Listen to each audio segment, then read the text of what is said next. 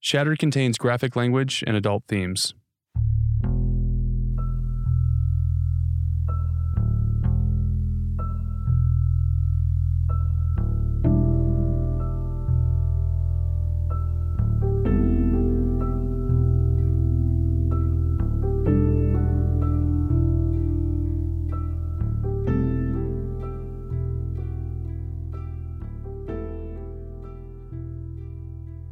On July 15, 1976, a complaint report was filed with the Michigan Department of State Police. The nature of the complaint: criminal sexual conduct in the first degree. Frank Sheldon and Gerald Richards had just returned to the mainland after taking 4 boys from St. Joe's Catholic School to North Fox Island for a 3-day trip. Michael Dunsmore, Bill Johnson, and 2 other boys were put through horrible, unforgettable, life-altering experiences. One of the 2 unnamed boys would tell his mother the harrowing story. What she heard was enough for her to call authorities. According to the police report, her son told her that he slept in the same bed as Frank Sheldon. This was on North Fox Island. That he, the boy, wasn't allowed to sleep in any of the empty beds. The boy said during both nights on the island, Frank Sheldon rubbed his back and played with his penis while they were in bed. The boy also said Frank Sheldon placed the boy's hand on Sheldon's penis and also tried to have anal intercourse with the child, but the boy refused to cooperate. This particular boy would go on to tell police about the cabins on the island, Frank's Jeep, the airstrip, and how Sheldon liked to take the boys hiking. He would also talk about Gerald Richards, his gym teacher. He told them Richards liked to be in the room when the young men showered at school. 4 and you're 23. You can tell police knew they were onto something because they started to find other children that would talk about Gerald Richards. One told a story of how Richards told a couple kids at St. Joe's Catholic School that he needed to fit them for athletic supporters. So he got a ruler out to measure the boys' genitals. The same kid talked about being lured to Richards' house, getting talked into a massage in Richards' basement, in which the windows were painted so nobody could see in. He said Richards molested him. And then the boy says he swung at Richards, and Richards stopped. The boy said he was too embarrassed at the time to tell anyone afterwards. It's almost like they had their own little secret society. Former St. Joe student Michael Dunsmore was able to see how Frank Sheldon and Gerald Richards' behavior maybe resembled that of the Oakland County child killer.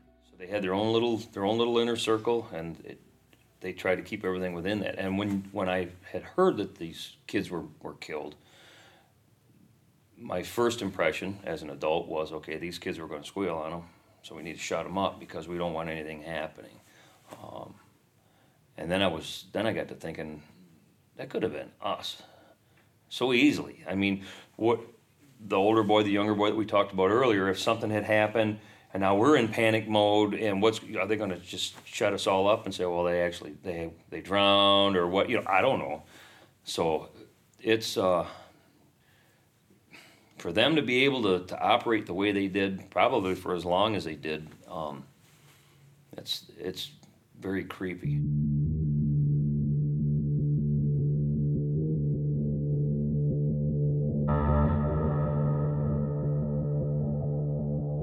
The police kept digging. They kept talking to kids in Port Huron. Another boy told police that Gerald Richards had forced him to perform oral sex on Richards. Another talked about being Richards' assistant during magic shows and said Richards had many photos depicting child pornography. The magician's assistant was around for about 3 years with Richards and was subjected to countless rapes. This boy told police a lot, like when and where things were happening. He said acts occurred in Port Huron and on North Fox Island.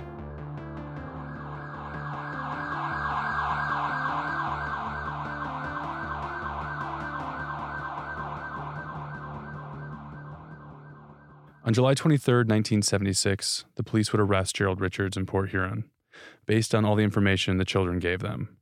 Richards allowed officers to search his car. They found an envelope filled with photos of naked boys. They also found another envelope. It had a name on it. The name was Frank Sheldon. At first, Richards wouldn't allow the officers to open the Sheldon envelope, but reconsidered after being told a search warrant would be served. Inside the envelope, police found a handwritten letter. It was written that day. It was from Richards to Sheldon, and the letter was a warning to Sheldon to watch his phone and his mail, saying to check his files and get all his stuff to North Fox Island. Foreigner 23. Richards would be questioned further once back at the police station. And when asked if Sheldon himself had any photos or movies of young boys, Richards responded this way, quote, thought he had, however, had never seen them personally, end quote. Richards would go on to talk about Sheldon's philanthropic projects, charitable work with young people. The police report actually says, quote, Richards obviously idolizes him, end quote. Him, of course, being Frank Sheldon. Richards kept going. He told authorities about many other occasions in which Sheldon himself and others engaged in sexual acts with young boys. He told police how Sheldon financed trips for Richards, like one to a magician's convention. Richards was cooperating with police, giving them more information than they could have ever possibly hoped for. Why? Well, prosecutor Peter Deegan from Port Huron was offering Richards immunity from further prosecution of any nonviolent crimes in exchange for his guilty plea of first-degree sexual conduct with minors and, very importantly, his help in further investigation into others who committed crimes of indecency with minors. Richards took the deal.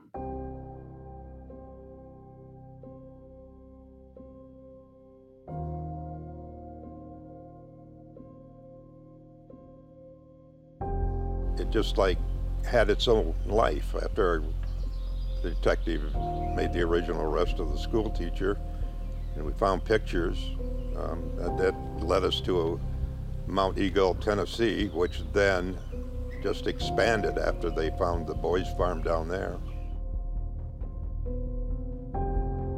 That was retired Michigan State police officer, former head of the juvenile unit, Michael Moyes. After Richards and the prosecutor cut the deal, Richards talked freely about Frank Sheldon, the publications he read, and other organizations that existed. It was in the area of pedophilia. There were all kinds of different things that were going out. There was a church that professed a man-boy love that was good for the child, the man and the boy, but primarily the boy. The church Michael Moyes is referring to is one called the Boys' Farm. It was in Tennessee, a place that allegedly took in wayward children to help protect them. But what was really happening was similar to Brother Paul's nature camp on North Fox Island. Children were being sexually violated and filmed for distribution. Richards told police that the Boys' Farm was where a lot of pictures were taken for the pedophile magazine, Better Life Monthly.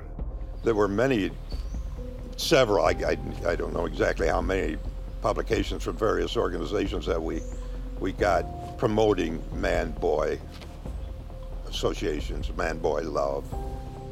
These magazines help pedophiles and pornographers learn how to recruit kids.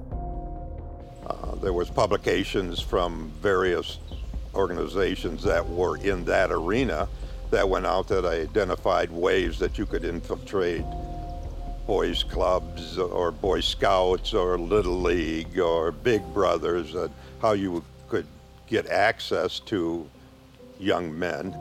And again, they would have their inner circle of contacts, and just like if you know somebody who knows someone else who knows somebody else, your expand of availability is, in this case, worldwide. The police raided the Boys' Farm in Tennessee, and they shut it down in November of 1976. Based on the information they gathered at the Boys' Farm, they were able to link a Boy Scout group in New Orleans to the ring as well. And it was a trail of falling dominoes. Richards became the ultimate informant for police. Pedophiles and pornographers wealthy enough to do so scattered. We heard that he went to Majorca, which apparently is an island off the coast of Africa, a place I, too, have never been to. Retired Michigan State police officer Michael Moyes says Frank Sheldon ran to Majorca, Spain. Authorities tracked him there, but he would continue to move. He went to the Netherlands, where he couldn't be extradited. Fox Island historian Kathy Firestone figured out Sheldon was in the Netherlands and wrote to him there. I wrote to him and asked him some of his interests, some of his knowledge about were there any shipwrecks that remains that he saw there, and asked him things about the deer population and other interesting nature things that he might know about that would add to my book. I didn't ask him any questions about charges against him. That was being covered very well by other reporters. And he did agree to talk to me. He was already in the Netherlands at the time that we communicated. So at the time you knew what was going on and you just opened a line of communication to ask about just other things, and he was open to that. Right. I was working on finishing my book, and the whole child pornography thing was just breaking news at that time. And he had disappeared and at least out of sight. I had a lot of just nature photos that I had taken over there, and I sent him a box of photos, sent him to his attorney downstate, and with my note that I'd like to just ask him some things about, the archaeology, the shipwrecks, that sort of thing that might contribute to my book. And he was helpful. He did answer. He said he was really not happy about any newspaper people. He didn't have any good words for any of them, but he said he would talk to me about the other subjects if I wished, and that's all really I wanted from him. So when you got something back from him, does your jaw hit the floor? I was kind of surprised, but I got a call from the FBI soon after, and I just copied my letter to him and Sheldon's letter to me and sent them on. I really wasn't worried. I knew I didn't do anything wrong, so. But I would imagine, like anybody, like if the FBI called me and I knew it's still startling, right? Were you kind of taken aback? Well, I guess I was a little surprised. It wasn't something I thought would happen, so I was surprised when it did, but I wasn't worried about it. Frank Sheldon was not only comfortable enough to write Kathy Firestone back, allegedly, he was still writing for pedophile magazines when he was on the lam.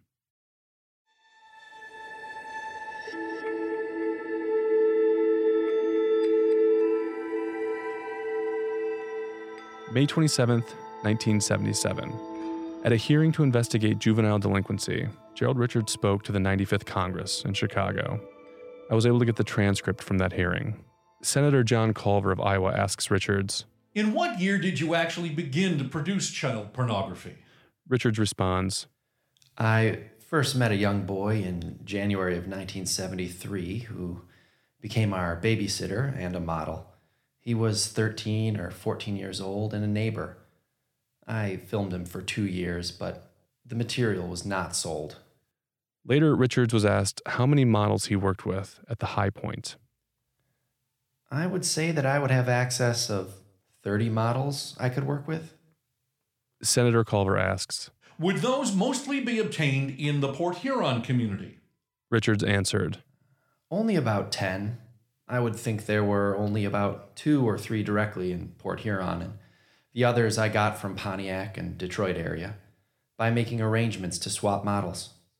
Senator Culver would ask Richards if the kids came from familiar backgrounds, and Richards told him yes, very much so. And he would add, "What I and anyone else that you have seen getting models would look for would be someone that had a poor family background as far as father image in the home."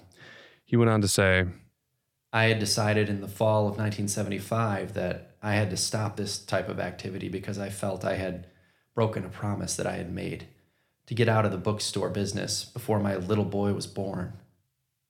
He was 2.5, and I was still working there." Richards would say his promise was made to God.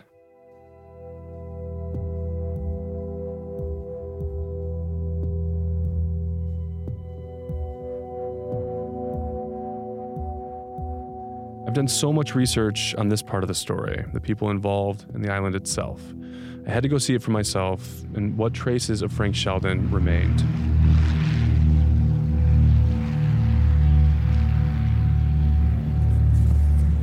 It has been raining on and off the last week. Okay. That's a little concerning, and we do have a massive rain that's coming this way. In October of 2018, I met Kathy Firestone at Fresh Air Aviation in Charlevoix, Michigan. But I just want you to know where all the toys are at. Other than that, it's only going to be about 11 minutes to get out there. We flew to the island, and what we found was surprising. I don't remember that it looked like this. There's somebody in there?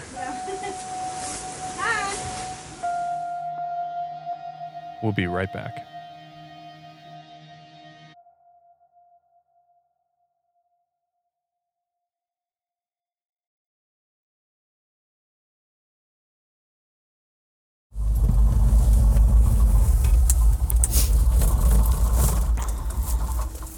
Welcome to North Fox.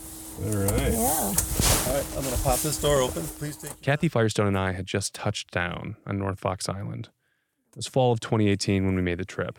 The fall colors were on full display. We had a small window of time to be there because rain was headed our way. And rain and a grass runway don't mix well.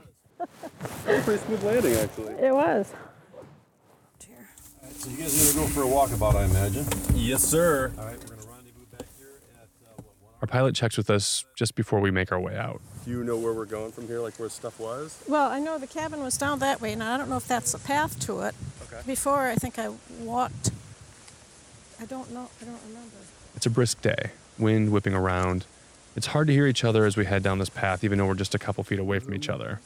We're headed towards the southern end of the island, where the main cabin was. No escape. Nobody can hear you if you scream. Yeah, there really is no escape, right? You're here and you're... It's hard to make out what she says, but she's talking about the boys who were brought to the island, saying, no escape, nobody could hear if you were screaming. And she's right. It's isolated, and on this particular day, very windy. Our walk goes on for maybe 4 or 5 minutes, and then Kathy looks off to her right, down to the southwest. Oh. Well, I think that cabin will be up here pretty soon. She was last here in the mid-90s, and she knows the island's layout. She's taking me to the main cabin, where Frank Sheldon set up shop, where unspeakable acts took place with young boys. And along the way, we'd already come across a shed that was left behind by Sheldon. But it seemed that Kathy was starting to doubt her memory until... Wait a minute, is that a roof over there? It's got to be a roof. Yeah, it's a roof. Good. Now, how in the heck do we get over there is the question. We found our way back to the structure, but it was just the bones of what used to be the main cabin. The main frame, the metal beams that looked twisted and warped. This place definitely burned down at some point. A concrete slab and a fireplace were all that remained. But we notice a fully intact cabin off to our right. And as we walk over, we notice a modern bag and some lighter fluid. I don't remember that it looked like this. There's somebody in there? Yeah. Hi. Inside the cabin, we're greeted by a smiling woman. Hi. She's reading by the front window. The book looks like it might be an abridged version of the Holy Bible. She begins telling us about her love for the island. I think.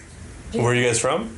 We are from Rapid River, Michigan, which is Escanaba. Okay, yeah. Her name is Faye Marie Ness. Her and her husband frequent the island from spring to summer. So we've come here for all those years. Faye's kids spent a lot of time growing up here. They actually used Frank Sheldon's Jeep, which was left behind on the island. That was here by the first owner. Oh, wow. Yeah, and our kids learned how to drive here on the island. And Imagine that. Learning how to drive in Frank Sheldon's Jeep. Strange. This cabin we're standing in, it has 2 bedrooms. It's bisected by a bathroom. In the other bedroom are bunk beds and another twin bed. They look old, and I can't help but wonder if they've been around since the 1970s. And I never got an answer to that. But some guy was doing very bad things to children. The police documents which outline the trip Gerald Richards and Frank Sheldon took to the island with 4 young boys. It shows a diagram of the buildings that are on the island and where everyone slept. This cabin is where Michael Dunsmore and Bill Johnson shared a room. They actually stayed in this room that we're talking to Faye in. And through the bathroom on the other side of this bunkhouse, well, that's where Gerald Richards shared a room and a bed with a 13-year-old boy. It's crazy and awful to think about as I'm standing inside this room. I feel really bad about that, and it's so sad. It's not just that, I ache for the kids that were taken advantage of. Ness and her husband spent a lot of time here. I mean, it almost looks like they've moved stuff in. And I can't imagine spending the night in a place like this, knowing what happened. I personally didn't like this place. I don't know if it was because of the bad vibes or what for a long time as a Christian, but I think personally I'm over that because my husband... Ness says her and her husband like the island so much that they are willing to overlook the past.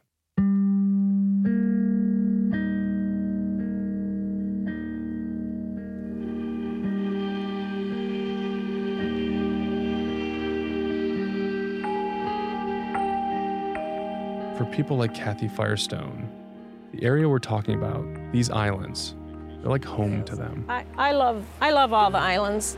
Leelanau County has 5 islands.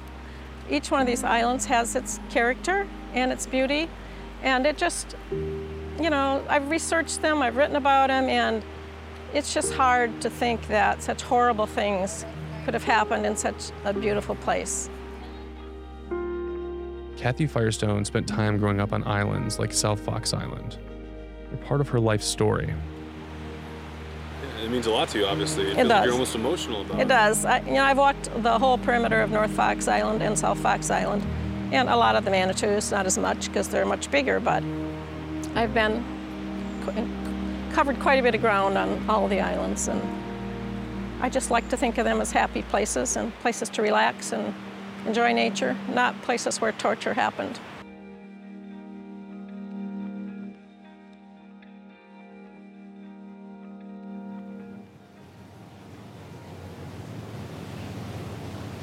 It's, you try and find a tie between the pornography operations operating at the time and our kids.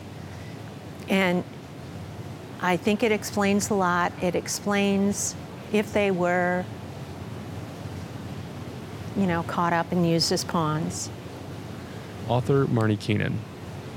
It would explain why it was so well hidden, because power and money can make a lot of things go away. That said, I don't know that there's a real strong connection between what was going on Fox Island and our kids.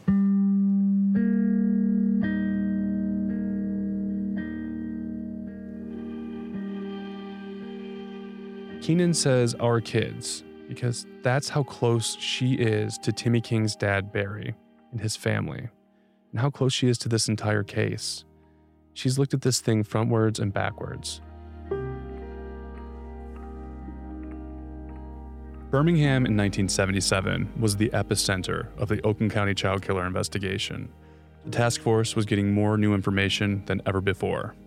For instance, if we get a very hot tip, it will be immediately given a tip number. Theories and strategies were becoming unorthodox. This is Oakland County Executive Brooks Patterson. This one psychiatrist said, "We're finding these kids along the edge of the road like a squirrel dropping nuts, all right? So the next killing is going to take place on Squirrel Road." The police staked out Squirrel Road for 30 days, 24 hours a day. And AMC Gremlins took center stage. Brooks actually suspended the Fourth Amendment in Oakland County while this investigation was going on. If you drove a gremlin in Oakland County, you were getting pulled over and the car was getting searched.